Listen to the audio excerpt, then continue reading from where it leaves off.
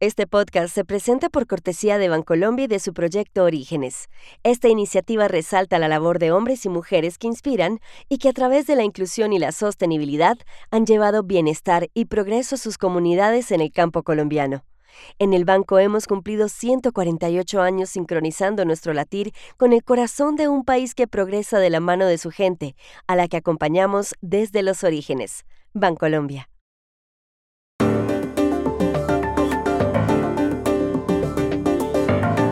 Muchos problemas de seguridad que han sumido al Ecuador en una crisis mayúscula se originan en las cárceles, que parecen controladas por las bandas criminales. ¿En qué momento se las tomaron? La impresionante tormenta invernal de lluvia, nieve, viento y frío que azota una extensión muy amplia de Estados Unidos puede afectar el comienzo de la carrera a la Casa Blanca el lunes en los caucus de Iowa. ¿Por qué? Desde que empezó el año, la polémica en Colombia es la pérdida de la sede de los Juegos Panamericanos de 2027 que había logrado Barranquilla. ¿Cómo es la historia? ¿Se puede arreglar el problema? Hola, bienvenidos a Y esto no es todo, el podcast del Georgetown Americas Institute de la Universidad de Georgetown en Washington, D.C. Soy Juan Carlos Iragorri, desde Madrid. Soy Paz Rodríguez Niel desde Buenos Aires. Soy Jorge Espinosa y estoy en Bogotá. Es jueves 11 de enero y esto es todo lo que usted debería saber hoy.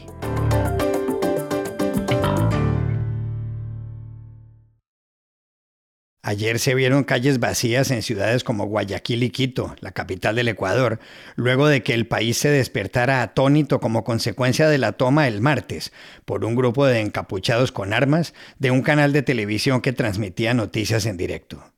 Por eso, el presidente Daniel Noboa declaró el estado de conflicto armado interno, lo que se suma al estado de excepción que por 2 meses había decretado el lunes tras la fuga de Adolfo Macías, alias Fito, que cumplía en una cárcel de Guayaquil una condena a 34 años de prisión.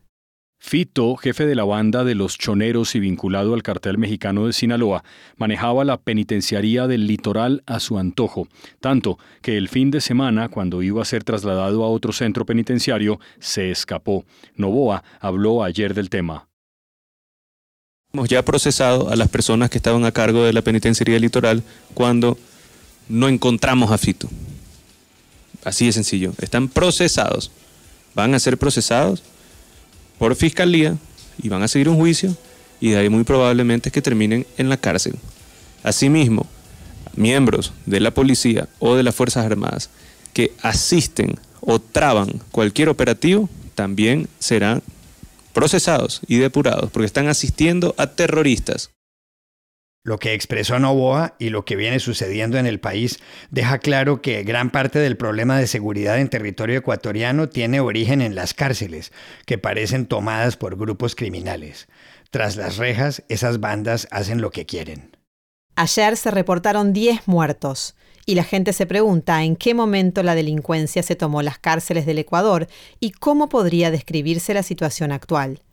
Llamamos ayer a Guayaquil al periodista Carlos Galecio, director de la carrera de periodismo de la Universidad Casa Grande.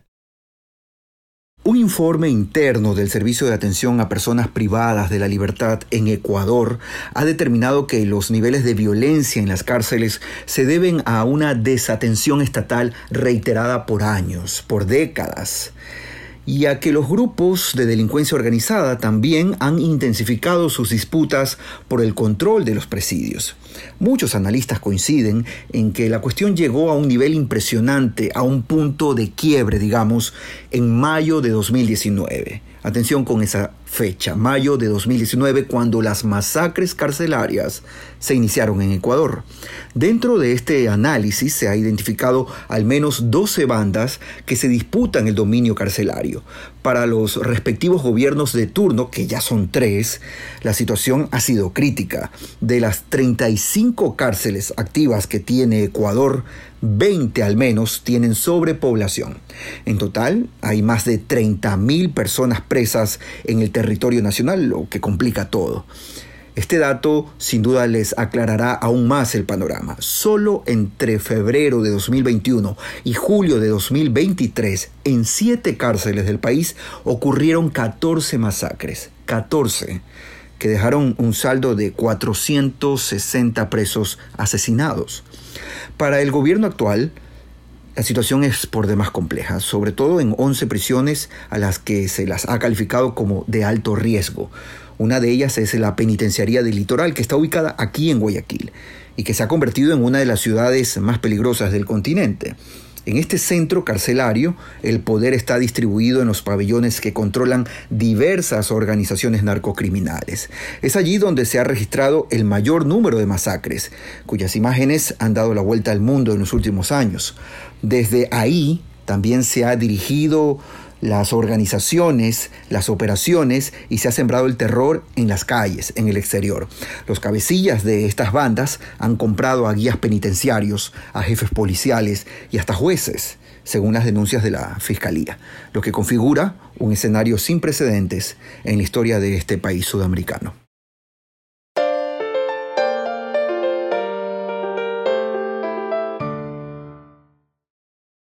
A solo 4 días para que empiece formalmente la carrera hacia la Casa Blanca, buena parte de Estados Unidos soporta una tormenta pavorosa de lluvia, nieve, rachas de viento y temperaturas inusualmente bajas. En algunos casos, los termómetros han marcado los 20 grados bajo cero. La tormenta arreció lunes y martes y ha afectado no solo al noreste, sino también al centro y al sureste del territorio. Ha habido más de 25 tornados en Florida y las Carolinas, lluvia a raudales en Rhode Island y Alabama, y los cortes de luz han afectado a más de 1 millón de personas. La nieve ha caído en varios estados, pero especialmente en Dakota del Sur y Nebraska, y más intensamente en Iowa. Y es ahí, justamente, donde el lunes se celebran los caucus, la primera de las elecciones primarias, donde la gente apoyará a su candidato a la presidencia. Como el candidato demócrata es ya el presidente Joe Biden, la atención se centra en el bando republicano, donde el expresidente Donald Trump es favorito. La pregunta es, ¿afectará el frío el resultado en Iowa? Hablamos ayer con nuestra analista política Dori Toribio, que sigue el tema muy de cerca. Juan Carlos, las previsiones meteorológicas para el día de los caucus de Iowa, para el lunes 15 de enero, dicen que las temperaturas caerán hasta los 29 grados bajo cero, con temperaturas también congeladas y fuertes vientos a lo largo de todo el fin de semana.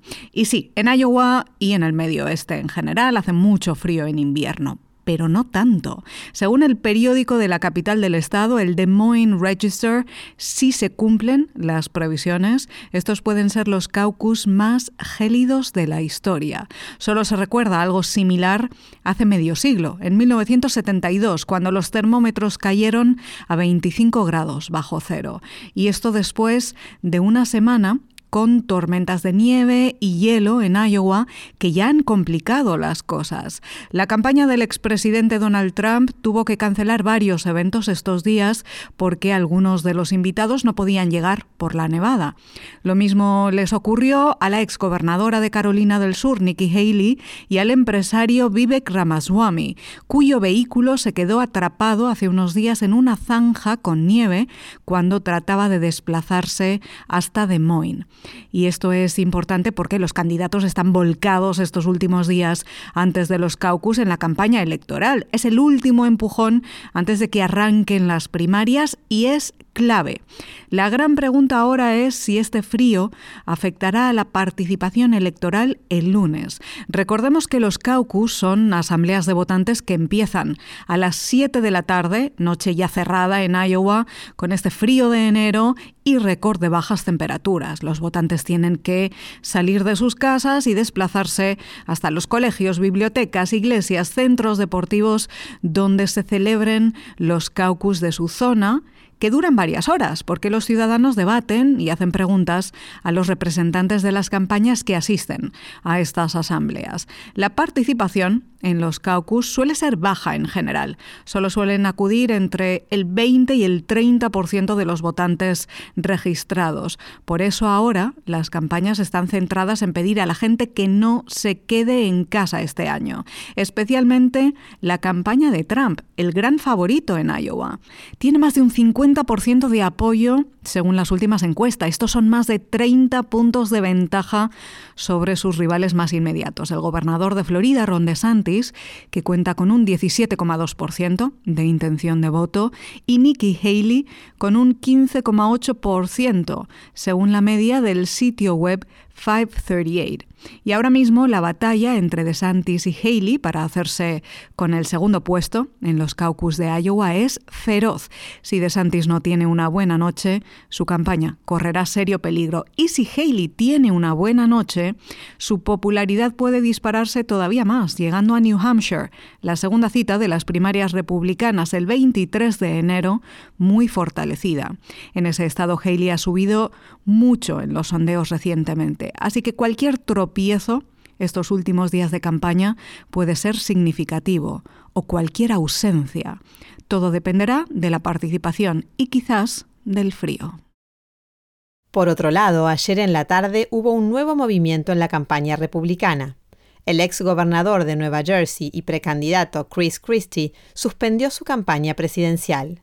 Christie dijo que él siempre dijo que si no había un camino claro a la nominación, se iría. I've always said that if there came a point in time in this race where I couldn't see a path to accomplishing that goal, that I would get out. And it's clear to me tonight that there isn't a path for me to win the nomination, which is why I'm suspending my campaign tonight for President of the United States. Por eso le preguntamos también a Dori en Washington si la decisión de Chris Christie cambia las cosas en los caucus de Iowa, en las siguientes primarias como las de New Hampshire y Carolina del Sur, y en lo que resta de campaña hasta la convención republicana en julio. Sí, quizás no en Iowa, pero sí puede cambiar las cosas en 2 semanas en New Hampshire, que acabamos de mencionar. Chris Christie estaba en el 5º lugar de las encuestas republicanas a nivel nacional. De 6 republicanos que competían en estas primarias hasta ahora, estaba el 5º, pero en algunos estados, como en New Hampshire, había subido a 3ª posición, por detrás de Donald Trump, que lidera todos los sondeos en ese estado del noreste de Estados Unidos, y de Nikki Haley. Con la retirada de Christie, ahora la pregunta es ¿dónde van esos votos? Y por las similitudes entre ambos, la teoría diría que pueden ir a Nikki Haley. Aunque Christie no confirmó anoche definitivamente su apoyo a Haley y de hecho se ha resistido bastante a hacerlo hasta ahora, pero es hacia donde parecen ir las cosas. Entonces, la exgobernadora de Carolina del Sur podría ser la sorpresa en New Hampshire y poner en riesgo el liderazgo de Trump allí. Y otra cosa importante más, Christie era la voz más dura contra Trump en estas primarias republicanas, el único que realmente se había plantado frente al expresidente con duras críticas y ataques. Ahora se ha retirado. Esto es una indicación de dónde está y hacia dónde va el Partido Republicano.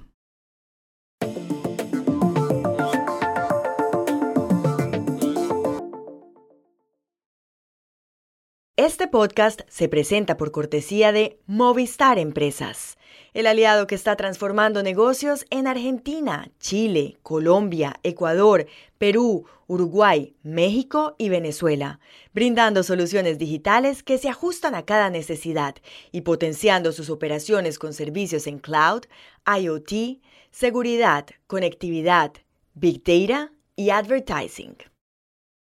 Y este podcast también se presenta con el patrocinio de Tecnoglass, el poder de la calidad. Tecnoglass es la compañía líder en la manufactura y comercialización de vidrios, ventanas y fachadas para el mercado de la construcción en Estados Unidos y el mundo. Para mayor información, visite nuestra página web www.tecnoglass.com. En Colombia, la polémica de la semana se produjo luego de que Barranquilla, la cuarta ciudad del país y la más pujante de la costa caribe, perdiera la sede de los Juegos Panamericanos de 2027, todo por fallas de distintos gobiernos. ¿Cómo es la historia, Jorge? Pues la historia de este escándalo, porque ya lo es en Colombia, empezó en 2021, cuando Barranquilla fue elegida por la Organización Deportiva Panamericana, o Panam Sports, para albergar la 20ª edición de los Juegos Panamericanos, la de 2027. El compromiso del Estado colombiano con ese organismo, que tiene sede en Ciudad de México, era pagar alrededor de $20 millones entre el 2022 y el 2027. La primera cuota, que debía pagarse en 2022, es decir, durante el gobierno de Iván Duque, no se pagó. Luego llegó el gobierno de Gustavo Petro y se acordó un plan de pagos para poner al país al día con Panam Sports. Debían pagarse inicialmente 2 cuotas. La primera, el 30 de diciembre de 2023, por $4 millones, y otra, un mes después, el 30 de enero de este año, por el mismo valor. Pero resulta que Colombia, el Estado colombiano, volvió a incumplir el pago de la primera cuota. Además, Petro sugirió que sería mejor organizar los Juegos en distintas ciudades del Caribe colombiano. Lo cierto es que por ese incumplimiento, el 3 de enero, hace 8 días, Panam Sports, que está presidida por el chileno Nevenillich Álvarez, decidió quitarle la sede a Barranquilla y les envió una comunicación a los países de las Américas interesados en celebrar los Juegos. Esos países deben contestar antes del día 31 de este mes. El caso es que el próximo mes Panam Sports, en una asamblea extraordinaria, determinará finalmente qué país los va a organizar. Y oigan este dato, para que se entienda la magnitud de lo que perdió Colombia. En 2023, Chile, país sede de los Juegos, recibió cerca de $900 millones por llevarlos a cabo. Muchas gracias, Jorge, pero ¿hay alguna posibilidad de que el gobierno colombiano de Gustavo Petro recupere la sede para Barranquilla? Hablamos ayer en Bogotá con Héctor Eduardo Chávez, director de Deportes de Caracol Radio. Será una tarea prácticamente imposible de cumplir porque Panam Sports ya perdió la confianza en Colombia, en el país, por los incumplimientos y reiterados aplazamientos desde que entregaron la sede, que por primera vez se hizo de manera unánime. No hubo concurso, no hubo rivales de Barranquilla por el extraordinario desempeño de la ciudad organizando y llevando a cabo los Juegos Centroamericanos y del Caribe.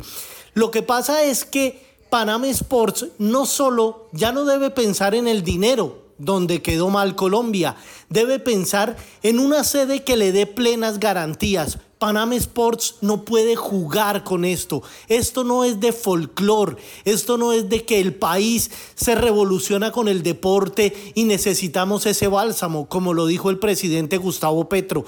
Esas son muy bonitas palabras para tocar el corazón de los comités olímpicos de las Américas. Pero los hechos reales es que se incumplió y la confianza ya no existe. Y si Panam Sports le da largas al país y Colombia vuelve a incumplir, queda con una papa caliente. No sabrá qué hacer con los Juegos de 2027. La decisión la tiene que tomar ya. Y ya hay comités olímpicos y ciudades, por supuesto, que se han lanzado en esa procura. Colombia, además, empezó a tocar a Panam Sports en un tema que a ellos no les gusta mucho. El tema de los Juegos del Caribe, que se vayan por muchas regiones. Ahora hablan que eso es lo que gusta. No, las organizaciones olímpicas y lo que es un ciclo olímpico no opta por muchas ciudades de sedes de sus eventos deportivos. Gusta una sola. Además, Nevenillich está muy molesto con Colombia y Panam Sports no ha dado la cara. Illich no ha hablado. Simplemente se han referido a sus comités asociados y al mundo entero con comunicados oficiales, ambos muy fuertes. Uno retirando la opción, retirándole la sede a Barranquilla, y el otro pidiendo postulaciones, lo que quiere decir que las opciones de Colombia son lejanas. Y estas son otras cosas que usted también debería saber hoy. En México, el presidente Andrés Manuel López Obrador le pidió ayer a la exdirectora de Notimex, San Juana Martínez, que entregue las pruebas según las cuales le solicitaron el 20% de la liquidación de los empleados de la agencia de noticias para la campaña presidencial oficialista de Claudia Sheinbaum. Martínez respondió que ya no forma parte de Notimex y que la gente decide a quién creerle. Claudia Sheinbaum debe enfrentarse el 2 de junio en las elecciones a la opositora Xóchitl Gálvez. Aquí en la Argentina, el gobierno de Javier Milei alcanzó ayer un acuerdo con el Fondo Monetario Internacional, por el cual la institución entregará 4.700 millones de dólares para que el país pueda pagar las deudas de enero y febrero que tiene con el organismo.